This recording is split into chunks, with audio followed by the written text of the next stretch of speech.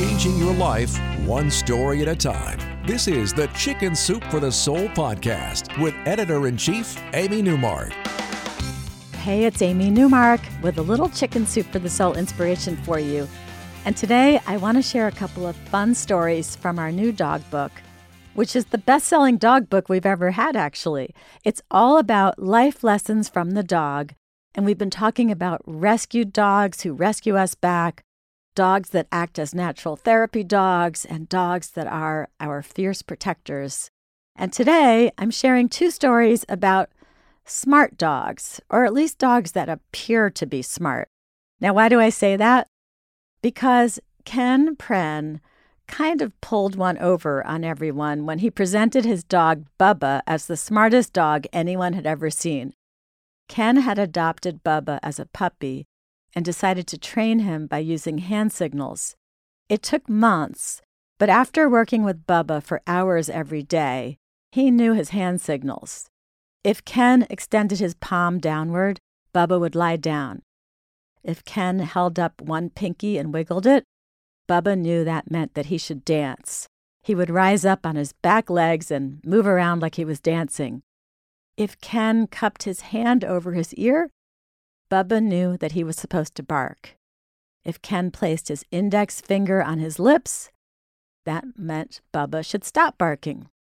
As Bubba grew, so too did the number of tricks that he knew.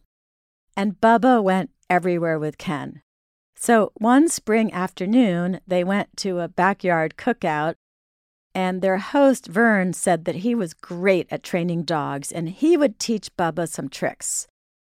So Ken let him try.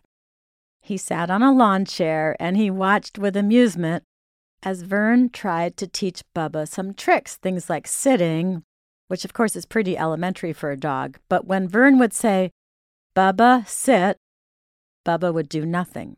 No matter what Vern tried for 20 minutes, Bubba wouldn't respond because, of course, he was accustomed to hand signals, not spoken commands.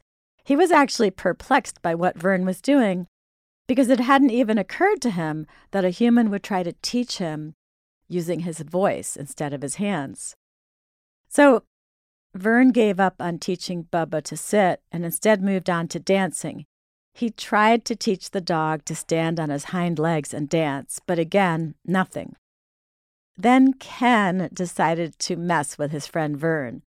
Without Vern seeing him, he gave Bubba the hand signal to stand on his hind legs. And when Vern shouted in triumph that he had finally succeeded and told Bubba to dance, Ken secretly gave Bubba the hand signal for dancing. Now, a bunch of people had gathered around, and they all saw Ken's secret hand signals, and they were all laughing. So finally, Ken took pity on Vern and told him what was really happening, and he took it like a good sport. Months later, Ken and Bubba were in Mexico, and Ken decided to up his game a bit. This time, he pretended that Bubba understood Spanish as well as English.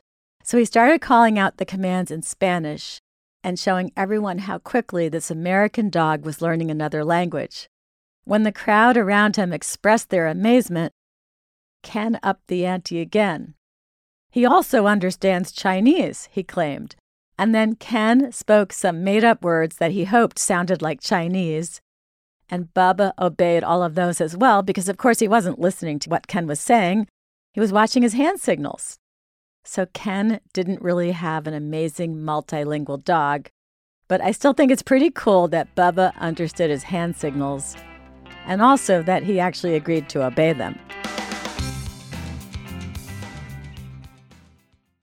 Patricia Lund shares another story about a truly intelligent dog, a Lab Shepherd mix, who had come into their lives unexpectedly.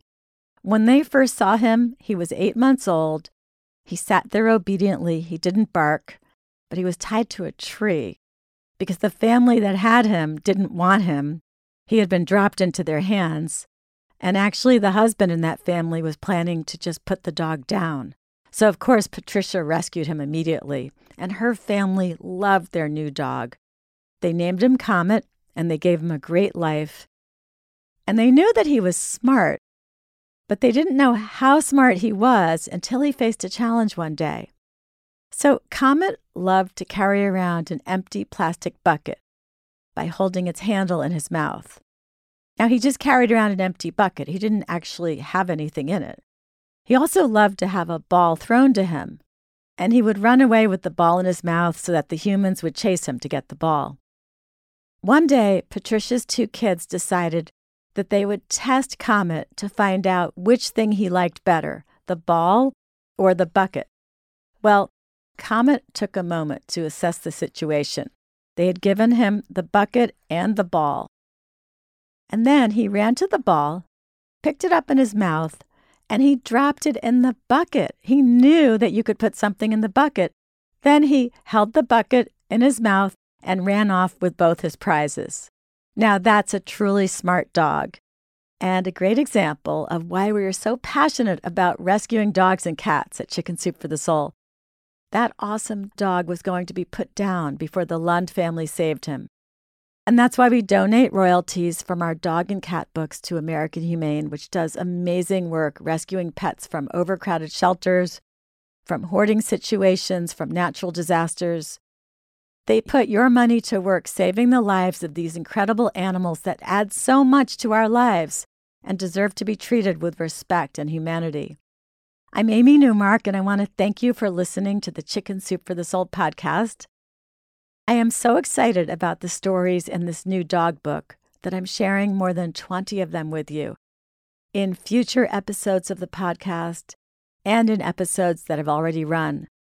So let your friends and family know about all these dog stories and show them how to get the podcast on their phones or computers, because there are lots of people who still don't know how. If you'd like to learn more about Chicken Soup for the Soul Life Lessons from the Dog, go to our website, chickensoup.com, and click on the podcast button. You'll see the book there, and you can check out the front and back covers and read more about it. You can also pick up a copy wherever books are sold, including at Walmart, Target, Barnes & Noble, Books A Million, and Amazon. Come back next week for some great stories from Chicken Soup for the Soul, The Power of Yes.